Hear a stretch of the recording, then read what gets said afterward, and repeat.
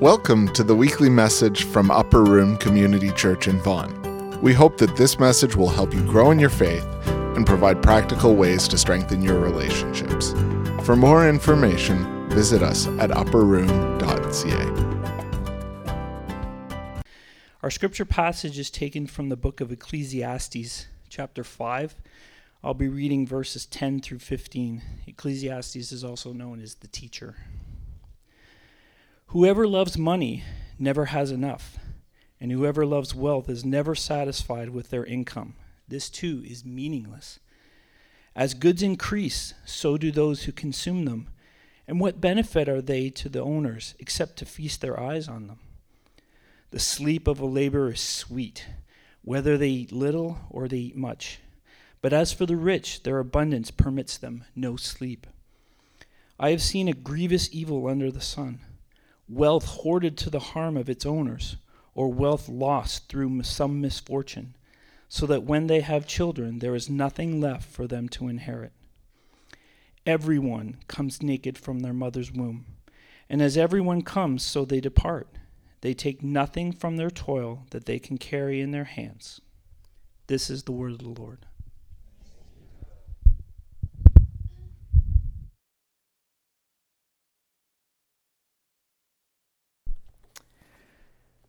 Well, good morning. If you have been tracking with us the last few weeks, or you're just here today for the first time, like we said, we are in the middle of a series called The Myths of Money, and we're actually going to do this week and next week have some time at the end of the message for Q&A, because I know maybe as you've been thinking about this stuff or wrestling through it, a lot of the stuff I'm saying maybe is just generating more questions than anything else, and that's good. So on the back of your bulletin is Pastor Tony's mobile number. Please use it responsibly, but you can text questions as they come up to him during the service, and then we'll do a little bit of time at the end to do some Q&A. So as you're thinking, please go ahead and do that, and don't think, oh, I shouldn't ask that, because chances are if you're thinking it, probably a few more people are as well, and of course the answers will be, the questions will be fielded anonymously. He won't call out your number or whatever strange emoticons you put in the text. So that's today. Several years ago, when I was in school, I had to take, for part of my degree program, macroeconomics and microeconomics. And the problem with macroeconomics was it was at 8:30 on Friday morning. And one of the cool economic things that happened when I went to school was I added a day to the weekend. I didn't know Thursday was actually part of the weekend, and it was. So that made Friday morning really hard to study. And so I tried to learn, but one of the economic principles, again, that I learned in that is the less sleep you get, the more help you need on the final exam. So I think I kind of rocked a 70 for the year. Okay, so not terrible, but really I just couldn't quite get it through. But I have one simple principle of economics that I have learned that basically the world seems to operate and actually revolve around. And it is the simple economics of more. More. It's sort of an unquestioned economic principle that more is better, right? So I think when it comes to money, right, none of us are immune to that kind of thinking, that think, well, okay, if I could just get a bit more, or my goal actually, I'm hopefully making more the longer I work. Like I wouldn't mind me making less. And if I'm sort of making the same, well, cost of living is going up, so now I'm still actually less. So really more is better, and more is what I need to get to. And I think I'm not alone in that, right? Like every one of us is kind of, and it's, like I said, it's an unquestioned actual truth of our principle of economics that we believe as a culture. And what I said to you when we started this series is that you may not realize it, but you are constantly being taught about money by everything around you.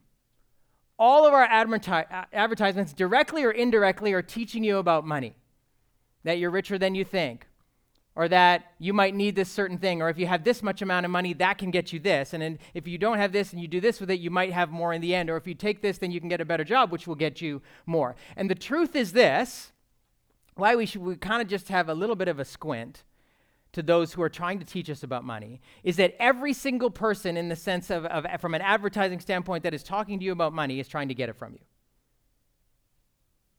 Which means they might be tempted to say things that are sort of true but not totally true, or sometimes just totally false, because they just want your money. And the reason we should let Jesus in on the conversation is he's the one person that actually doesn't need anything from us. And Andy Stanley, the pastor in Georgia, makes this point that I think is so profound. If God wanted your money, he would just take it. The government does, and they're really good at it. And if they didn't get enough, they'll come back for more. If God just wanted your money, if that's what that was about, and a lot of people think that's what church is about, he would just do that. But in fact, God talks to us about money because he wants something for us. He doesn't need anything from us. And therefore, we need to listen. And the truth is that most of the things that we are being taught in our culture and the general belief, and maybe even your family system, or maybe even the church that you grew up at, was, more is better. And so if you do this or do that, you can get more. And more sometimes looks like, I want more stuff, so I need more money. And even as I say that, it sounds kind of crass, and we think, well, okay, we kind of know that just sounds greedy. That's not a good thing. But I just need this, or I just need that, or if we could only have that, that would make sense. Or I just won't see in this area, in the area of my clothing or my wardrobe or my house, or trying to get a house or a better house, or whatever thing I think I need for my leisure time, or whether it's a little bit more money or a little bit more square footage or a little bit more trunk space or a little bit better sweater, whatever it is, it's just a little bit more. Or perhaps I feel like, man, things are so tight, like financially, we're just so strapped, we're so stressed, if we could just have a little bit more. And so the truth that we begin to believe is all I need is a bit more. All I need is a bit more. And this is up there in large print for you. We're kind of saying that that's a myth. That's not true. Now, don't just take it from me. I want you to just stand to your feet for a second. We're just have a little dance moment, okay? So just, like, what are you doing? Just trust me, okay? So I wasn't the first to come up with this idea. There was a modern day prophet who wrote these words, and as I was writing this sermon, I was thinking about it. I thought we should just have a dance moment together. So Malcolm's going to cue it up. If you know it, if you don't know it, just dance where you live, okay? Just go for that. Were you ready for that? You know it, sing along. It'll tell your age. All right, okay. Anybody know the name of that song? More money, more problems, right? Okay, you can have a seat. See, I didn't say it first. And in fact, Notorious B.I.G. and Puff Daddy, or P. Diddy, whatever his name was at the time, they didn't say it first either. That passage that Neil read for you is from a book of Ecclesiastes. It was written a few thousand years ago. And it was written by someone called the Teacher. And if you read the opening, it's a very interesting book. It's kind of stuff in there you think, this is in the Bible, really? There's stuff in there as he sets up the story at the beginning. It's written from a perspective of someone who has lived a fairly fulfilling life. We think it's probably Solomon, son of David, because he was incredibly wise and incredibly wealthy. So it was written from the perspective of someone who had a lot of stuff and had made a lot of money. And I know we're always skeptical about people who have lots of money saying, you know what, life isn't about money, right? We're always like, oh yeah, okay, sure.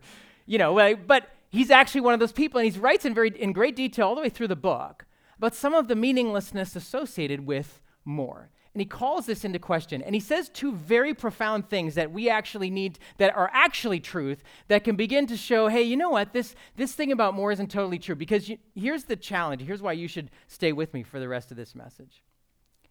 The belief that all I need is a little bit more actually creates a lot of problems in our lives. It creates a sense of stress, actually, in our lives, because it's that striving for that little bit more. It creates challenges and complexities and sometimes even conflict in the relationships that we have in our workplace, maybe because we're frustrated that other people are getting a bit more than we're getting, or the people who own the company are making a little bit more than what we're getting. Maybe it creates conflict in our homes because the spending habits of somebody else in our home, or the needs that are going on in our home, saying, well, I need a bit more, we need more for this, and so there can be stress in our lives because of that. And what we're hoping to feel is, right? Like that's what we think, is that if I could get a bit more, I would feel, right? Everybody just do that for a second. Isn't that what we want when it comes to our financial life? However you want to describe it, whatever the picture looks like, wherever you happen to be today, that's where we all want to be, right? And so if I could just get a bit more, I would feel this. And that is a good thing. We actually want that. But all I need is a bit more is a lie. It's a myth. And a myth sounds softer because that'll get you into church because it said the lies of money. It's like, oh yeah, okay, of course, that's a church sermon. So we call it the myths of money. It's soft. But it's a lie. We need and we should have. We're meant to have. But the myth that all I need is a bit more is a myth. And the Teacher busts it out for us. He says two really profound things. First of all, he says this. Where does he say it?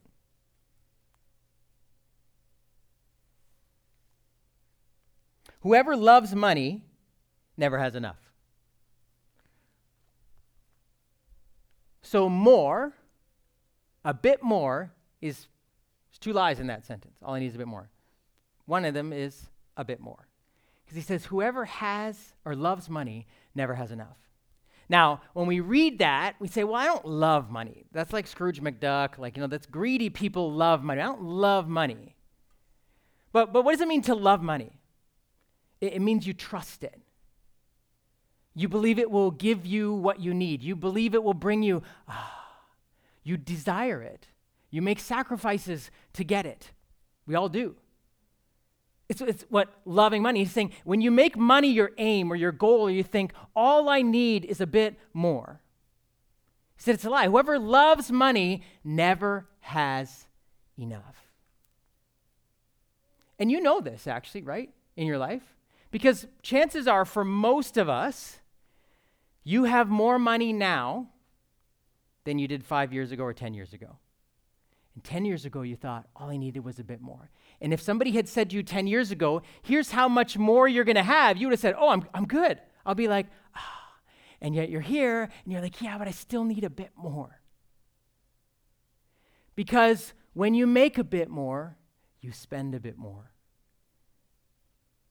Remember when we went through several years ago that Lost series, and he was talking about how the problem with more is as we grow in our income, our standard of living just creeps up like this. And so the percent margin is always the same, it's thin. And so we're always feeling our standard of living bumping up against what we make. And that is what creates the stress in our lives. That's what makes so hard to get.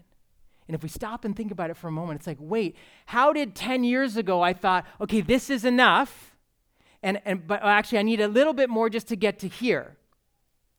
And this went to here. I think it should be way better. Yeah, but your standard of living went with it. And now this is still happening in your life. How did that happen? Standard of living creep. Because when you make a bit more, you spend a bit more. You make a bit more, you can afford a bit more square footage. You make a bit more, you get a bit more trunk space. And you make a bit more, you get a bit of a nicer wardrobe. You make a bit more, you can have a bit more of a vacation or a life of leisure. A little bit more.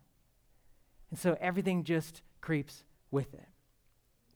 One of the reasons that happens is because we benchmark our standard of living off the people that we do life with. So you kind of work in a company, or whoever you work for, wherever you are, and you kind of compare yourself subtly to the people that you work with. Now, you don't do this consciously, but someone comes in and says, oh, let me show you pictures from this great place that I just went on vacation. And you, after watching those things, going, oh, man, I'd love to do that. Well, if they did that, I mean, they're kind of the same level as me. I don't know how much they make, but probably around the same time. So, I should be, that's not a crazy expense. That doesn't look like a greedy, extravagant expenditure, because they're people I know. It's a good guy, a good girl. We're kind of work together. So that's actually legit for me. So now I'm benchmarking my leisure life off of the people that I work with. Or I'm benchmarking the car I drive maybe by the rest of the cars that are in the driveways in the neighborhoods I live, because we all kind of have the same type of house. So we're probably all around the same standard. So that doesn't look crazy, because if you live in that kind of house you drive, or you live in that kind of house, well, that's the kind of couch you put in that house. That's just how it works. So I go to someone's house and I think, wow, that's really nice. Maybe we could do that to our place. We could do that and that just kind of happens. Because I'm benchmarking now, not off my past, not off what I said I needed 10 years ago, but the people I run with now. And so the people I work with, the people I live next to, and maybe even the people that I go to church with, I just sort of go, oh yeah, that makes sense. Okay, well they're kind of, I think they're a generous person, they're a Christian, they're trying to give to God too, they do this, so that sort of works for me. And so I think, okay, those are all now legitimate purchases for me, whether I make them or not, but now this is my expected standard of living. I may not have all of it, but I think, well, that's not abnormal, that's normal. So I'm going to try to get there. And so in order to get there, I need a bit more. And the standard of living just creeps. I think, how did it happen that all of a sudden when I thought needed a bit more, I got way more than a bit more, and I'm still feeling like all I need is a bit more. And it's still a little bit more stress, a little bit more sense of discontentment. Part of the other reason that those who love money never have enough of it is because the shine wears off. The things that we thought were so exciting that we would love to have, now we just think, oh yeah, that's just normal. That's just a part of my life. That's not amazing. That's just kind of life. At the time, it was like, I really need this. Wow, wouldn't it be great if we got this? Wouldn't it be great if we could rent our house? Wouldn't it be great if we could get a house? Wouldn't it be great if we could? And then it's like, yeah, okay, now that's where I'm at. Now that's my standard. So now what's next? Just need a little bit more. Standard of living creep kind of happens with us. And our expectations of what's normal, of what should be, just grow with it.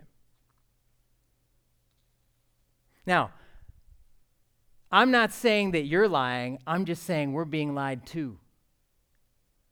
All I need is a bit more, a bit more. There's no such thing. But the second part, he says, the second truth is, all I need. All I need. He says this, as goods increase, so do those who consume them. In other words, more money, more problems. As goods increase, so do those who consume them. The more you have, the more complicated life is. You've seen this too. You think, man, I would love to have like a nice, thin TV, one that doesn't have this big back to it. So I'm going to price it out. Okay, what kind? I'm going to do all my research, whatever. Okay, I got a big screen TV, and it's not crazy, but it's like this size, and it's bigger than the one I've got, and it seems to be pretty much what everyone's buying, and certainly what they're selling, and now that's not the top of the line, so it's just kind of normal. Okay, so I'm going to buy that. Okay, but now I need new cables. Like I need like actually better cabling. Like they don't advertise the cables when you walk into like wherever. It's not like a wall full of cables. It's a wall full of beautiful TVs. But then like behind it, there's like the $100 cable you got to buy. Because I got to buy that. And of course I need a wall mount because I don't want it on the floor because the kids, I just got to put it up. But now I got to put somewhere, and we can't sit on this couch and watch that TV. Okay, maybe I'm stretching it, but this. And then that just kind of keeps going. Well, I need a new sweater. I got this thing, or I needed a dress, or whatever. I gotta go, so I buy that. And it's like, well, I can't wear these shoes with this dress. Like this is killer. That's not. So I need that. I mean, I've never heard this logic before. I just know people think like this. We're just like, okay, now I gotta move with that. And I'm making fun, but you know what I'm saying, right? If I want a pool, then I got to redo the concrete around the pool. Then I got to chlorinate it, I got to heat it, and I probably need some kind of shed to put the stuff around that's the chemicals going into it. And then we got to have stuff to play with it because the kids are kind of bored with just the pool. The more, whatever you think you need, you just need more around it. As stuff grows, so does the stuff around it. And we are consumed, in a sense, our lives with taking care of it. Think about how much of your spare time goes into tending to the stuff that you have. You have an old car, you're not going to clean it as much. And maybe you should, but I'm just saying, you're not going to worry too much about polishing it and too much about this, and you got to get special tires because this is a special car. And then it's all-wheel drive, so the parts are more. So like everything's done now, now I got a dent, I got to fix that, I got to change it, I got to make sure I maintain it more. Everything just goes with it. This is just the nature. It's not a bad thing, it's just the nature of stuff. It sucks us in. It takes more time, more energy, more money than you first thought. So all I need is also a lie. Because what I need comes with a headache that I don't need. And yet it just comes. And I can't change it. You get that? It's funny to me how if you go to an affordable hotel, $100 a night, you get free parking, free internet, and free breakfast. If you go to a hotel that's $400 a night, you pay $50 for parking, $15 for internet, and your breakfast is $30. Now, the asphalt is the same, and the internet is the same, and even just add water, eggs are probably the same. It's not like the beds, like, okay, you can say the bed's better, it's worth the $400 room, what's the $100 room? Yes, but everything else is the same. Do you know what it's called? Luxury tax. And you pay it every time you get more. Isn't that crazy? That if you pay more, you actually have to pay more for the same or less. That little example is actually a principle of how all I need is actually a lie. because I end up having to pay for stuff I didn't want, didn't need, or didn't anticipate I would have to pay for. So this is a lie. And the scriptures bust it open for us. And so true contentment is not needing more than this, but having more than enough. Right? We always say, I need more than this. I need more than that. I need more than them. I need more than I used to have. And true contentment comes when I realize that I have more than enough. Because I have to admit that back then, when I had a lot less, all I thought I needed was a bit more. But now when I realize I've had a lot more, I still think I need a bit more. So you know what? At some point, I have to say, enough. Enough. It's a lie. I don't actually need more. I have more than enough. I have more than most of the people in the world. And in fact, when I had less, I would have called those simpler times. Actually, I had a bit more. And now the more stuff I have, the more complicated life is, and the less often I'm going, at the end of the night. That I have more than enough. Listen, this is not only true, but this is love. The financial limitations that God has placed in your life are a gift. Right? If you don't think you have enough, and maybe you don't. Maybe you're sitting here going, VJ, you don't know my situation, and that's totally true. But who do you have to take it up with if that's true? It's him. He is the one that knows what you need. He is the one that can open the floodgates and suddenly the taps can turn on. Suddenly a new job offer can come. Suddenly someone in your family you didn't even know dies and left you money. Suddenly things can happen. He is the one that holds, in a sense, the world in his hands. And he has said, I care for you. I care for every one of you. I actually even know how many hairs are on your head. You don't think I'm watching your life. You don't think I'm aware of what you need. That if you don't feel like you have enough, then you need to turn to him and say, God, you are the one that sustains my life. And the truth is, I don't actually know what I need. I don't actually know what's good for me. And I've had enough wisdom in this life to know some of the things I think I need aren't so shiny anymore, and they come with a headache I don't need. So you know what I need. And I will trust you that if you have hemmed me in and I just cannot seem to get more money than this, I just cannot seem to get a job that pays me more than this, I just cannot seem to be recognized by the people who would give me a promotion, I just cannot seem to make all of this work, I got to trust you. These are limitations on my life, and maybe they're the limitations that in the first time in your life you will actually go to God more desperate than you've ever been before and saying, if you don't come through, I can't do this. Maybe, as one person said years ago, that the circumstances of our lives are intended to draw us into a conversation with God that we really need more than anything else. And so the limitations, let's say, okay, I have enough. And you know what? Let's just say it together. Let's say enough. Enough. Say it louder. Enough. Say it louder like your kids are fighting for the millionth time. Enough. Right? The clamor of the voices in my head and from my television and from my peers or the circles that say I need more. Finally, we have to say, enough. I have enough. Enough. But here's the second part of contentment. You see, true contentment will not come from just saying, okay, I should be grateful for what I have and I have enough. You know why? Because you and I have a hole in our hearts that desires to be filled. We are perpetually hungry people. The reason that we acquire so much stuff, the reason we want more, is because there is a desire and a longing in us for more. And that's not wrong. That's right. That's how God made us. The problem is the hole is far too wide for me to put a car or a sweater or a whatever into it. It never fills in.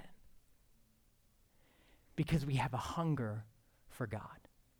We have a hunger to be deeply filled, deeply satisfied, that doesn't wear off or break down or become obsolete or rendered uninteresting by the next version. Only God is big enough to cancel the hunger for upgrades and newer, better, faster. Only God never diminishes, never fades. It's like the sun is beautiful every day it rises. It's just as hot today as it was thousands and thousands of years ago. It's just as effective and life-giving today as it has been from the beginning of time. It is, in a sense, a sliver of a picture of what God is to us. He is more than enough for you and me. Dramatic moment, the lights go down. Right? He is more than enough. Not only am I saying, you know what, I have enough stuff, but God, you are more than enough for me. That there is a longing in my heart. And it doesn't matter if you're here and saying, well, I'm not really into this God stuff, I'm not sure. Yeah, but you have the same hole in your heart that I do. Someone said years ago, God, you have made us for yourself, and our hearts cannot find rest until they find their rest in you. Comes from being in the center of God's will for you. That God has a purpose for your life and a plan for your life and a plan for your marriage if you have one and a plan for your job if you have one and a plan that is more than you could ask or imagine.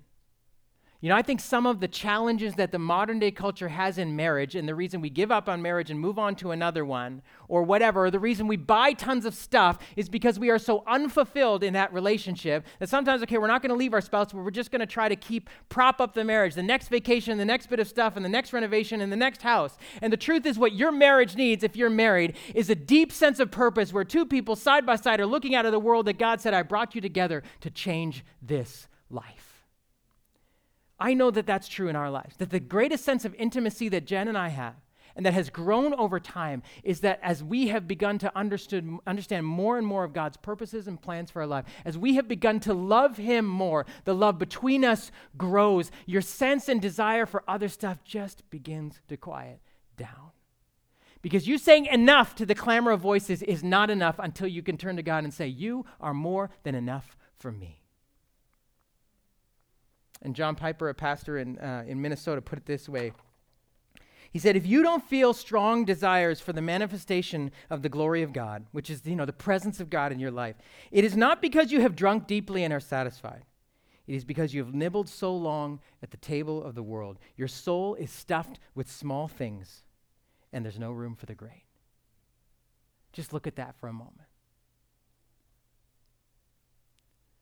Friends, how much more do you and I who say God is everything to us, that we sing in these songs, how much more do we actually need to experience that your plans for me are the things that actually begin to satisfy my soul. That your purpose for my money, the reason you've put it in my hands, put it in my bank account, put me in this place of work, put me in this family, put me in this neighborhood, put me in this situation in life, maybe that I wish somewhat I can change. These are actually part of your plans for me. And the more that I begin to ask for more of you, the more I begin to seek you, the more I begin to worship you, the more I begin to read your word and listen to your voice, the more I begin to pray, the more I begin to meet with other people who know you and are longing for you, the more I begin to minister to and serve and love the people that you've put around me, the more my soul will be filled and the desire for less of things just goes away.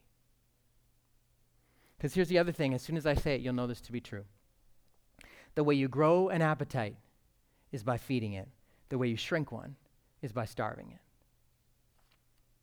Think about that for a moment. The way you grow an appetite is by feeding it, which is why more will never be enough. You ever had that experience where you've eaten like a huge meal and it's so good and like you say you're done, but then you just have like a few more bites? And then you're like, okay, like seriously, I cannot eat anymore. And that was so good. And in that moment, you feel like, and in fact, the idea of more food is like almost repulsive to you. But then the next day, like if you're me, you bounce back fast. So if maybe 2 days later, you're hungry again. And the truth is actually physically, you're more hungry. Your stomach is bigger. Because the more you feed an appetite, the more it grows. Which is why more will never be enough. Because every time we put stuff in it, we long for more. In a sense, our capacity for stuff stretches and we need more. I didn't learn this in economics. It's called the law of diminishing returns.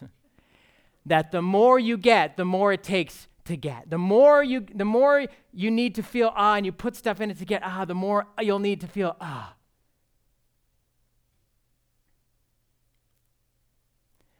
The way you shrink an appetite is by starving it, which means this. In your quest for contentment and my quest for contentment, what needs to happen is we begin to cut off the appetite for more stuff at the knees and just begin to starve it out of pure draconian measures, going, no more. I don't know what it is, whatever the next thing is I was thinking of, I'm just going to actually stop and say no. Or I'm going to put that on hold for a year. We were thinking about that. We're not going to think about it for a year. Just going to starve it for a moment. And then what I'm going to do is try to feed on God more. What does that actually mean? Jesus called himself the bread of life. He got it. He understood it. We think it's kind of a strange term. It's like, no, you actually need more of me in your life. Because the more you begin to take into me, the more your appetite grows, the more your capacity for me grows, the more you begin to grasp my purposes and plans for your life, the more your own family unit becomes obsessed with and driven by, where is God at work around us? Why has he sent us into this neighborhood? Why has he sent us into this? Why has he sent my kids into this school? Why has he sent me into this workplace? Why did he bring the two of us together? It wasn't because of love. It is, but a better love than you and I ever thought when we said, I do. The more we grasp that, the more the fullness of life begins to shape, and we actually find, I want more of that stuff. And in fact, we find, God, I just need more and more because I'm going to expand that appetite. And the less and less I'm spending time thinking about what I'm going to buy or how I'm going to think or just stressing about the fact that we're so tight, which you may be. Okay, VJ, I'm not thinking about a new house. I'm just trying to manage what we got. Fine. But that stress of saying, God, all I need is a bit more, it's actually a lie. What you need is more of him. And you need him to help you sort out that. You need him to give you the wisdom to know what to do with that the next time you're thinking of buying that. That the more that happens, the more this appetite, this voice, and that kind of stomach begins to shrink and go away. And the more my capacity for who God is and what his plans for my life are and how he's shaping me and sending me and how he's bringing people into my life to encourage me and how he's bringing me into the lives of other people to do that, the more your appetite for the stuff of God grows. Then you will have more and more days when you put your head down on the pillow at night and say, that was a good day. What more do you have for me tomorrow?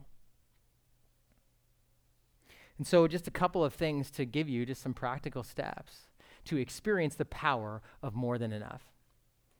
And this is good advice that, I've heard over the years, but just a couple of things. Either pick a percentage that you're going to live on.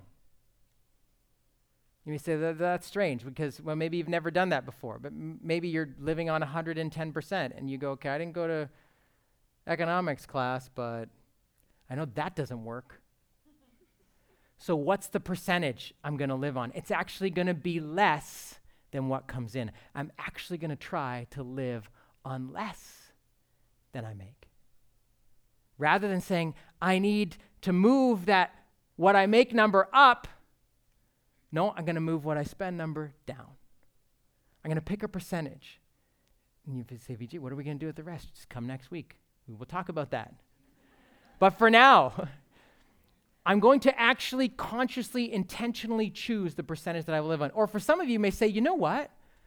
Actually at the stage in life where I could probably just lock our standard of living. We don't need a bigger house. Could you use a bigger house? Sure, you could always, but it's going to come with more stuff. You're going to have to fill it. It's a bigger roof to care for, more rooms. Maybe just say, okay, you know what? I'm done. We don't need to actually have more than this. I'm going to lock my standard of living. And so if this grows, what happens if that grows? Well, that's just fun. That's like, God, why have you given us more? Because we know we don't need it because we've locked it off right here. Can we just kind of lock it down and say, we don't actually need to upgrade anything. Unless it's breaking, we'll replace it because that's what we used to do, but now we just upgrade. The thing that works, we just need something that works better. No, that will actually, and look at what's going to happen in the sense of peace in your life if this starts to move. Oh, look how much is in that gap. And if it goes back down, that's okay because this stayed. And that's okay, this can go like this. And if it goes, maybe even drop or go, well, you know what? I actually did this before, so maybe we could do that again. So maybe some of you just need to say, we're going to pick the percentage or we're going to lock it right here. We're good. We don't need to actually move that up anymore. But that's just one part of the more than enough equation. The other one is this. You need to make a specific investment of time in God's stuff. And I just have a couple of recommendations for you. One is a book by Jim Cymbala called Fresh Wind, Fresh Fire. And just reading that book alone, and I've done it a couple of times, just felt like it was breathing into my soul and gave me a hunger for something that I had forgotten I really liked the taste of. And so maybe for some of you, you're just going to pick that up. You can grab audiobooks if you want to do that. Maybe you just need to meet with another person and say, you know what, I'm convicted about this stuff. Can we pray together about having more of God in our lives? And I'm telling you, just meeting together with another person to pray to that will actually already do that. It'll begin to open up a hunger and a thirst for something that you haven't hungered for in a long time. Or maybe you need to begin to serve. Getting involved in some place in this church, or somebody in this church who has a need, or somebody in your neighborhood, somebody in the sphere of influence around you to say, you know what, I'm actually going to try to spend more time thinking about them and what they need, and trust that that will give me a hunger for more of the life of God. You can't just do the first one. The second one has got to actually be a greater appetite to begin to dull your desire for more. Before I close, just wanted to open it up for a couple of questions. We got? Okay. It's a big question. It's how can I glorify God with my money? Okay, how can I glorify God with my money? Well, that's a great question. So it's kind of what we've been trying to unpack over the last couple of weeks, and next week we're gonna close that. The question of how can I glorify God with my money? So just to explain that, the idea that is based on is the fact that you and I are created, in a sense, to be a reflection of God to the world around us, and actually to worship God by what we do. It's the scriptures say that actually all of creation worships God because of how beautiful it is. And so part of what we need to think about when it comes to glorifying our God with our money is not just about, okay, God, what do I do with this money? But what are you calling this life to do? If this life is supposed to be a reflection of you, the scriptures say that you and I were created in the image of God. It was this picture that in ancient times when kings would go and occupy a territory, they would often build a statue of themselves in that country or in that place that was reminding everybody who lived there who ruled that world. And when the scriptures say that you and I have actually been, the word is icons, or where we get icons from. It's this picture that we are, in a sense, meant to be representatives of God wherever we are. And so part of what you need to begin to ask is, God, how have you called me to be your representative in this world, in this place? You begin to ask that question. That will begin to change how you think about your money. If you've been blessed with a lot of money, part of what you have to ask yourself is, God, why did you give me so much? What aspect of your life do you want me to reflect to the people around me by the way I use this money? That's a big picture. That's a question that will begin to open up more. Next week, we're going to talk about generosity and giving, and how giving is a key piece of the way that we reflect God to people around us, because God is the self-emptying, self-giving God. He's a generous God. And so one of the ways we show the character of the generosity of God to other people is by being generous ourselves. So that's one piece. But like I said to you, giving isn't just about this thing that we do to get God off our back so we can keep the rest. But saying, God, I actually want you in the conversation. And so one of the ways you can begin is saying, God, what do you want us to do with this? Or if you're thinking about a purchase, saying, God, do you want us to make this purchase? Do you want me to make this purchase? And maybe you're going to wait. The bigger the purchase, the longer the time you should wait before you buy it. The bigger the purchase, the more you should pray about it. The more you should pray, God, give it to me for free. Don't laugh. You can do that. And if he does, then spend the money you were going to on something else. You know, I was thinking about this. We talk about giving sometimes, like, you think, okay, well, $30 a month. You think like, oh, that's tight, or $100 a month. I don't have that much more. But then we can quickly convince ourselves that we have $250 a month more to cover that monthly payment of a new car. And actually we think, well, I'd never go into debt to give, but I'd go into debt to get a new car. Unquestioningly, I'd do that, but I'd never do that. I'm not saying you should go into debt to give. I'm just saying, we evaluate the sense of what God might want to do with our money and what we want to do with our money very differently. And so when we begin to say, okay, God, all of this is yours, what do you want me to do with it? But really that becomes like, God, what purpose do you have for my life? There's a friend of ours, I'll invite the worship team up to lead us as we close. There's a friend of ours, our families we got to know over the years, and he and his wife were really successful business people. he would own properties, develop them, and flip them, make tons of money at it. And he was doing that, and on the side, him and his wife started to travel to different parts of the world. And they went and visited places and people who were being killed because of their faith in God. People who were being tortured and said, you got to give up your life and reject Jesus if you want to live your life. And some of them were dying, or they were in prison camps or whatever.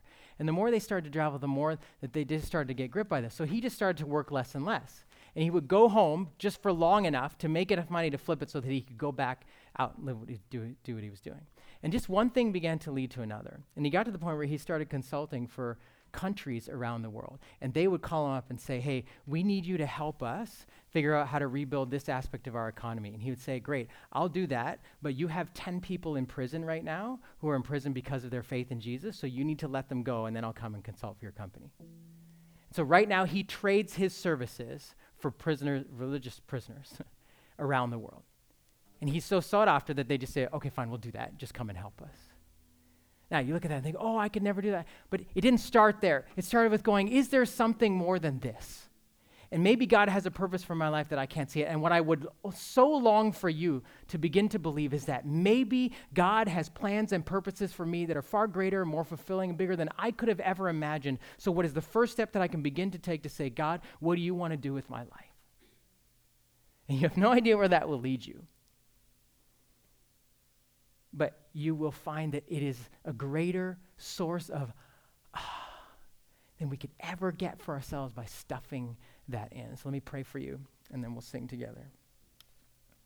God, we just long to know your purposes and your plans for us. And I know that, because I've sat through many sermons like this where I've been thinking, okay, God, I don't know what they are. What do you want to do with my life? Sometimes I would just sit there feeling so turned upside down in my spirit, saying, I believe that, but I don't know how to do that. I don't know where to get to. And all I know is, God, you have been so faithful to lead me. And every time I've said to you, okay, God, I don't know how to do that, but I want that. That you have helped me put one foot in front of the other. And I'm here with everyone in this room saying, God, I just want more. I want more of you. What I have is enough, but you are more than enough. And so, God, please don't let us doubt you.